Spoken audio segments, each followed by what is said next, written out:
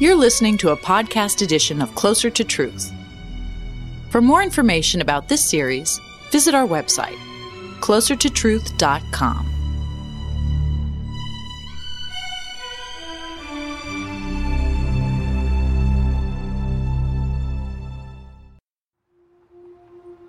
Is this time, our time, an axial period in human history? When, one way or the other, for better or worse, the future of humankind will be determined? I think it may be. I know that almost every generation thinks itself special. However, this time, our time, it may be true. I feel privileged to be living now, when science is making astounding progress, answering foundational questions that were once sheer speculation. I marvel how quickly humanity has learned. What will science achieve in another 100 years, 1,000 years, 1,000,000 years? Colonize the cosmos? Is that our destiny? But will humanity have that future? What are the risks we don't make it? We rightly worry about nuclear weapons, climate change, and dangers of artificial intelligence. Here's what interests me. As science continues to progress, what happens to foundational questions, the mysteries of existence and human sentience? For the future of humanity, what will science bring? I'm Robert Lawrence Kuhn, and Closer to Truth is my journey to find out.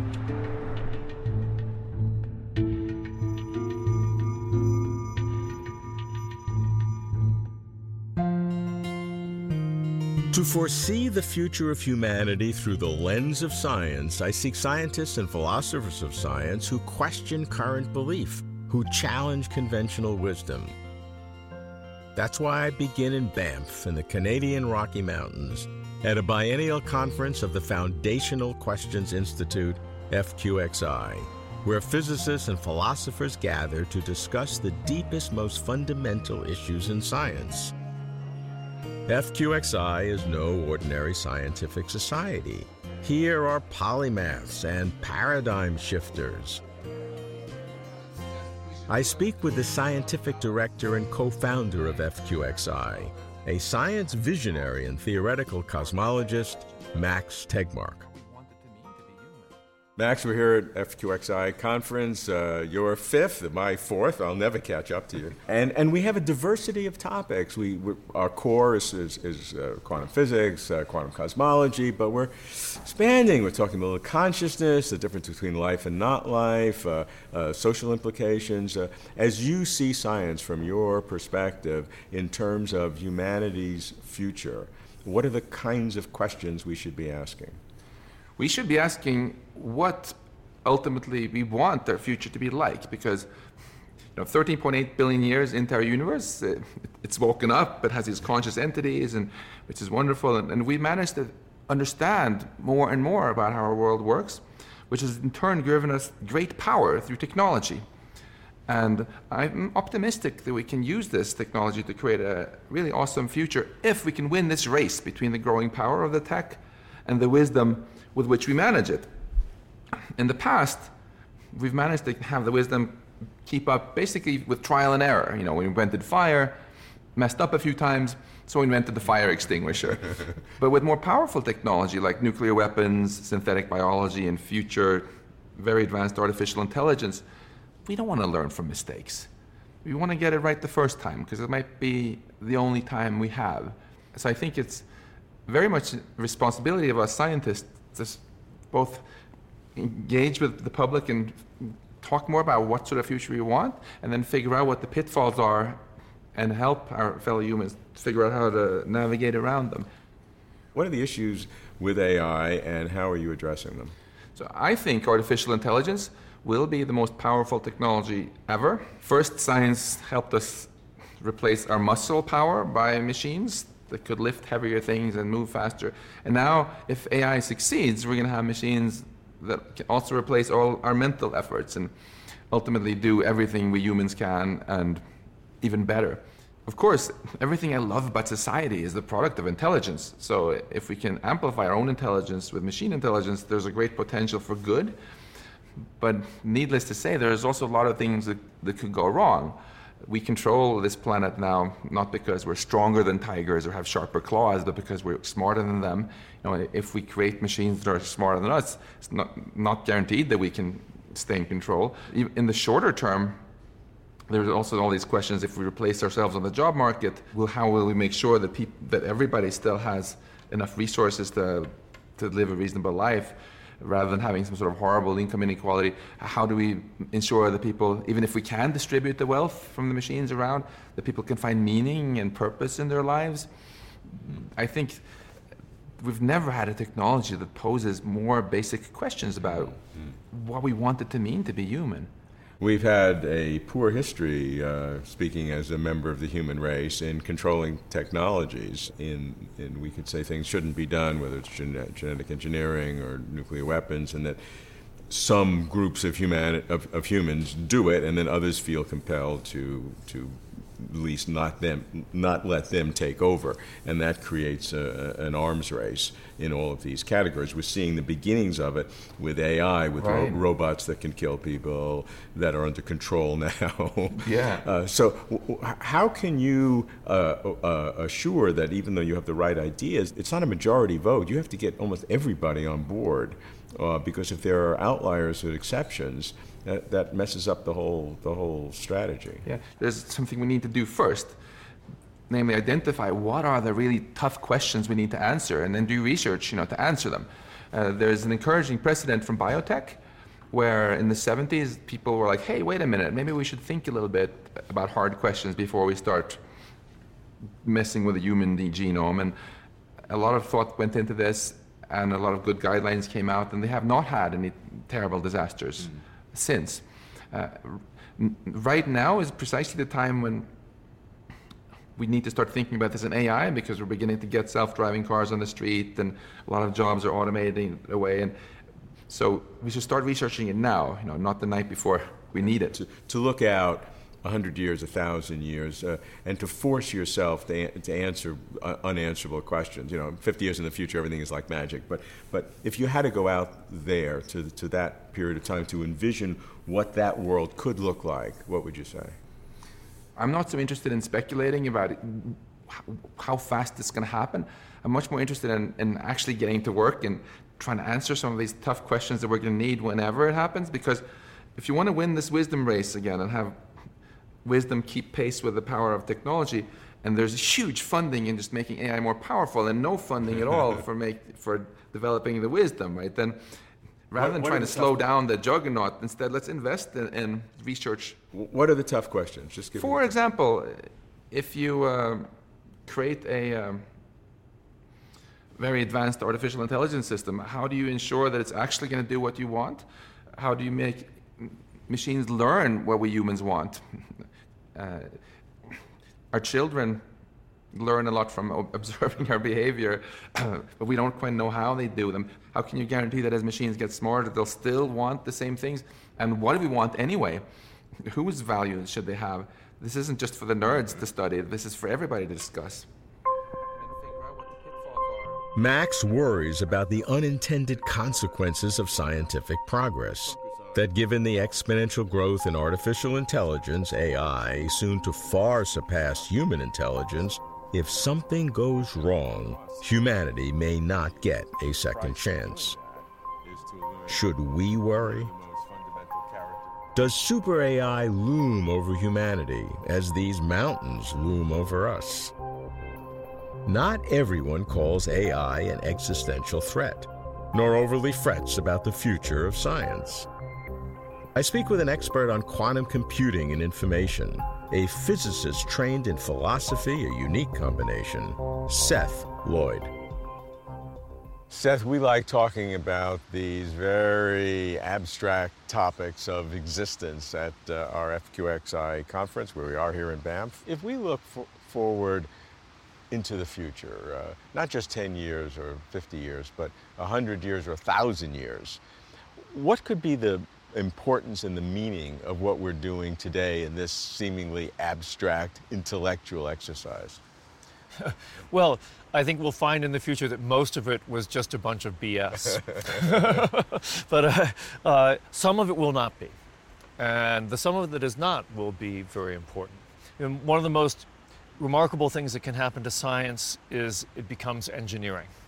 Right? I mean, if you look at quantum mechanics, quantum mechanics of electrons and matter became the understanding of semiconductors, which became the creation of semiconductor amplifiers, of digital computers, which gave rise to a whole host of things that we would never, ever have believed could have happened 50 years ago. Your smartphone, which is more powerful than a Cray computer in the 1970s. Yes, and in fact, capable of even bigger stupidity. Yeah. Remember, one of the main things about artificial intelligence is it leads to real stupidity. So I think that we're going to see things that we would never thought have application from this kind of pure science that we're doing right now might actually have actual engineering applications in the future. And we don't know what those are going to be, but they're likely to transform the way that we live as human beings. Well, can you imagine what those could be? I mean, we're talking about cyborgs and integration with robots and non-biological intelligences that are merged with ourselves. I mean, what is there, and are we disturbing what it means to be human? Yeah, well, I can't predict the things I have no notion about, but some things that you can extrapolate about are, as our computers and smartphones become more powerful and as we get more sophisticated in programming them, using, for example, machine learning techniques, then they're going to behave in ways that are much more human. I mean, they already are behaving ways that are very human. I think one of the most human things a computer can do is really mess with your brain in a truly unexpected fashion, and computers are doing more and more of that. I think it's quite likely that there's a long debate about whether machines can be intelligent, whether they can be conscious. I actually think this debate is in some sense irrelevant, because what's likely to happen is that as they become more smart, better learning of what's going on with us, better interacting with us, we will simply treat them as conscious beings. It's not, once somebody says, hey, don't turn off my smartphone, it's got some thinking and dreaming to do, at that point it doesn't matter whether it's conscious or not, we're treating them as conscious. And what would be the impact on humanity when that happens? Oh, well, we'll have a new friend. Is that good or bad? It could be good, it could be bad. And one of the, there's a current bunch of loose talk from people like Stephen Hawking and Elon Musk is that computers are going to take over the world and malign artificial intelligence will destroy humanity. I think this is just silly. First of all, we're way away from that right now, and rather simple precautions will prevent it from happening. What about the sense of human existence in the great cosmos? So, will we get to a point where we really understand more than we do now, or will the awe and mystery continue to get deeper? Human beings have not changed a lot in the last 100,000 years from their genetic makeup and the way we're thinking about things. I don't think things are going to change that much. And actually, in some sense, technology just provides distractions. It's not clear that someone who walks around with their phone like this is leading a more spiritual existence than someone who walks around taking in the beautiful water, the sun, the mountains. In fact, I think quite the opposite. Seth sees the human future not unlike the human present, but with our species adapting to the ubiquity of robots, super smart and apparently conscious. But won't there be a difference between, say, a super smart GPS and an apparently conscious humanoid? How many such humanoids will there be? Will every human own a few? Will humanoids demand their rights, resist abuse, organize? Can we comprehend the psychological and social impact? Encompassed by these forests and rivers, all seems well with the world. But I fear it is not so. I fear the struggles to come. But there's more to the future than survival. In the long future, will the profound questions of existence still be pursued? What will be the big questions of our distant progeny? I ache to know the big questions of generations to come. I speak with the Associate Scientific Director of FQXI, cosmologist Anthony Aguirre. Anthony, it's great to be here with you again. This is our fourth conference together for FQXI. We've dealt with multiverse and cosmology, nature of time, nature of information. Now, nature of the observer versus in events in quantum physics. If you integrate all this together from the FQXI viewpoint, how does this impact the understanding that humanity has for science and the importance of science as we look to the future? What is the significance of what we're doing? One of the things I love about FQX and being part of it is that people are thinking on such a big scale. And when you think about society and sort of where we are as humans and where we are in our solar system and in the universe and in the history of the universe, it's an amazing thing that the universe has gone on for this 13.8 billion years. And a lot of it, at some level unobserved, or at least unobserved by things that enjoy the sort of consciousness and appreciation and who get to think about it like we do at FQX. And the question is that a blip in the radar? Are we going to sort of have this glorious time for a little while and then kill each other off and that's it, and the universe goes back to sleep for another billions and billions of years? Or is this the great awakening that's going to go on and sort of fill up billions of light years with sentient beings getting to do all this awesome stuff? It's about not just who we are now, but who are we going to become? What are our descendants? Are they going to be us? Are they going to be super intelligent AIs? What are they going to be? And what can we sort of do about that now by understanding, what is an observer? What is conscious? What does it matter? And those sorts of questions that are part and parcel of what FQX likes to think about. So FQXI foundational questions, when you deal with time, information, multiverse, observers, why are those considered foundational questions? Foundational is a sort of word we've given to the questions we think are really cool and interesting. That's the secret. That's the dirty secret of FQX. But there I think at some level things that have to do with the sort of big questions, the big nature of reality, the hard problems. So it's hard to say exactly what makes something foundational and FQXy, but you sort of know it when we see it. When you're like, yeah, that's really cool, and that's confusing. Yeah. That's the kind of question. One way of defining it in a funny way is that we talk about the things that you can't get a normal science grant for. That is certainly one way to define it, by exclusion. But that covers a lot of things, Right. and it's tricky to find the ground that is still science and still rigorous and still, you can talk about it with real scientific Right. methodology, and yet is far enough out sort of on the edge of what people can think about that it's hard to get conventional funding.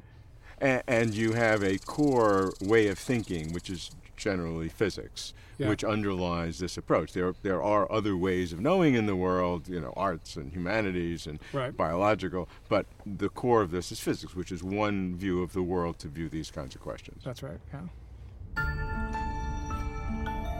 We are the cosmos, self-aware and self-reflective. A brief coalescing of the scattered dust of dying stars, generating somehow conscious cognition, the cosmos comprehending itself. To me, for human consciousness to come about after almost 14 billion years of cosmic history and then to self-extinguish defies common sense, if not scientific logic. I cannot escape the unfashionable sense that meaning and purpose is about in the cosmos, that human beings are somehow central. That's why the future, to me, is not so much about amazing gadgets, however magical they may seem, but more about foundational questions, how they will endure and change, or perhaps remain the same. What's the real value of foundational questions? Can ultimate answers be found? I push to the far future. I speak with a visionary physicist who connects consciousness with what the universe is about. Paul Davies. Paul, we're at the FQXI conference. Normally we deal with very fundamental things in physics and cosmology, time, information, multiverse. This time we're branching out a little bit, we're talking about science and society, what the future is. How do you see the relationship between fundamental questions in physics and cosmology and even consciousness with the real world of what humanity is becoming and will be becoming, and take a long time horizon, not just a few decades, but 100 years, 1,000 years, a million years? People like me are interested in these foundational questions in science.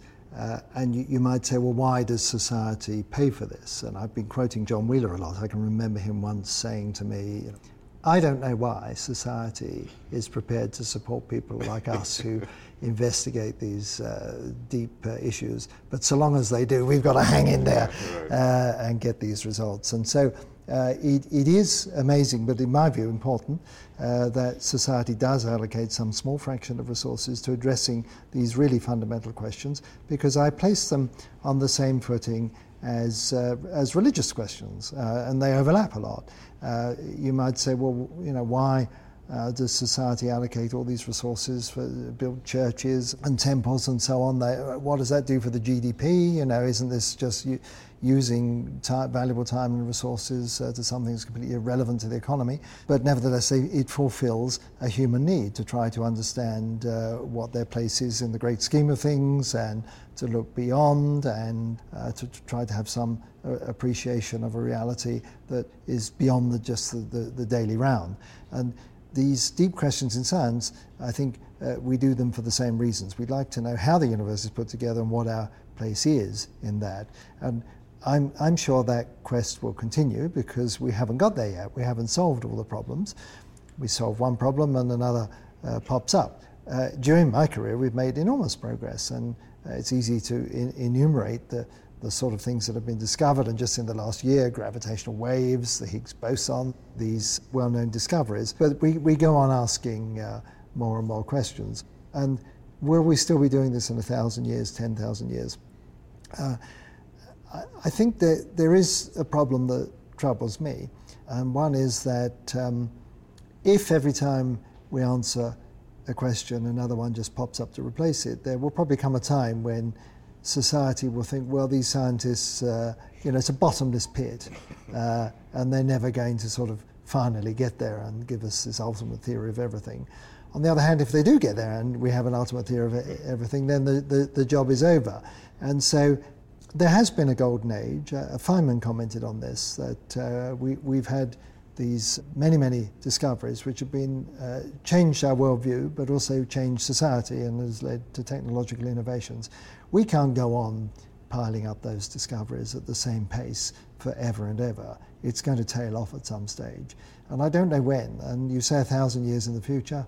I don't know whether by then we'll have run out of steam or run out of problems or answered all the problems. But probably this thing we call science will be replaced by something a bit different, a different mode of thought. And part of that is surely that we're going to be accompanied in this quest by what some people call artificial intelligence. I think we lack the term to describe designed intellectual systems.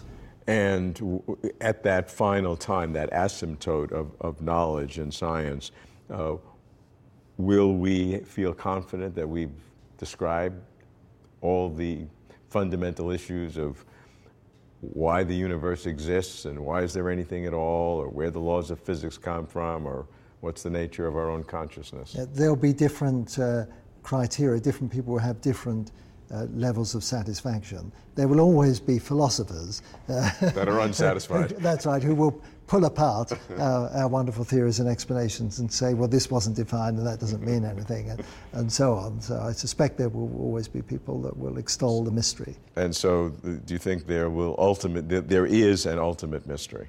I've written over the years with great confidence that in principle we could come to understand everything about existence. But I have to say that probably in the last 10 years I have come around to think that is an unachievable goal, probably even in principle, that there will always be somehow a mystery at the end of the universe. Science will determine the future in two big ways.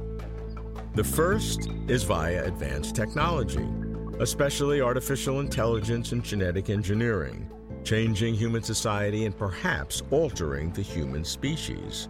Utopian benefits and doomsday risks. The second way is via foundational questions.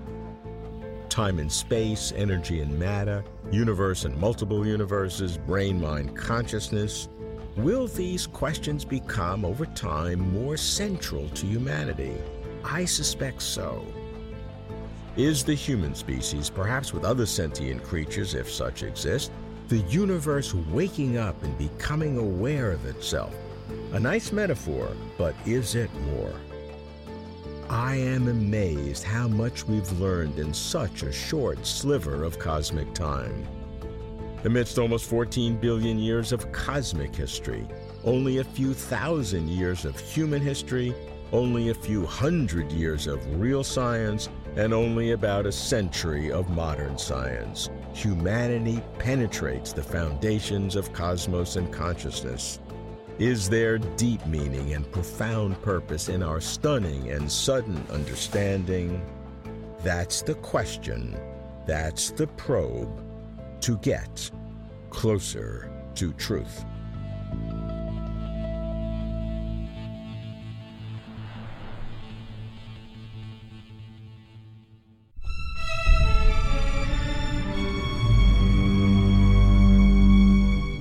To watch complete conversations with over 100 of the world's leading thinkers on cosmos, consciousness, and meaning, visit our website, closertotruth.com.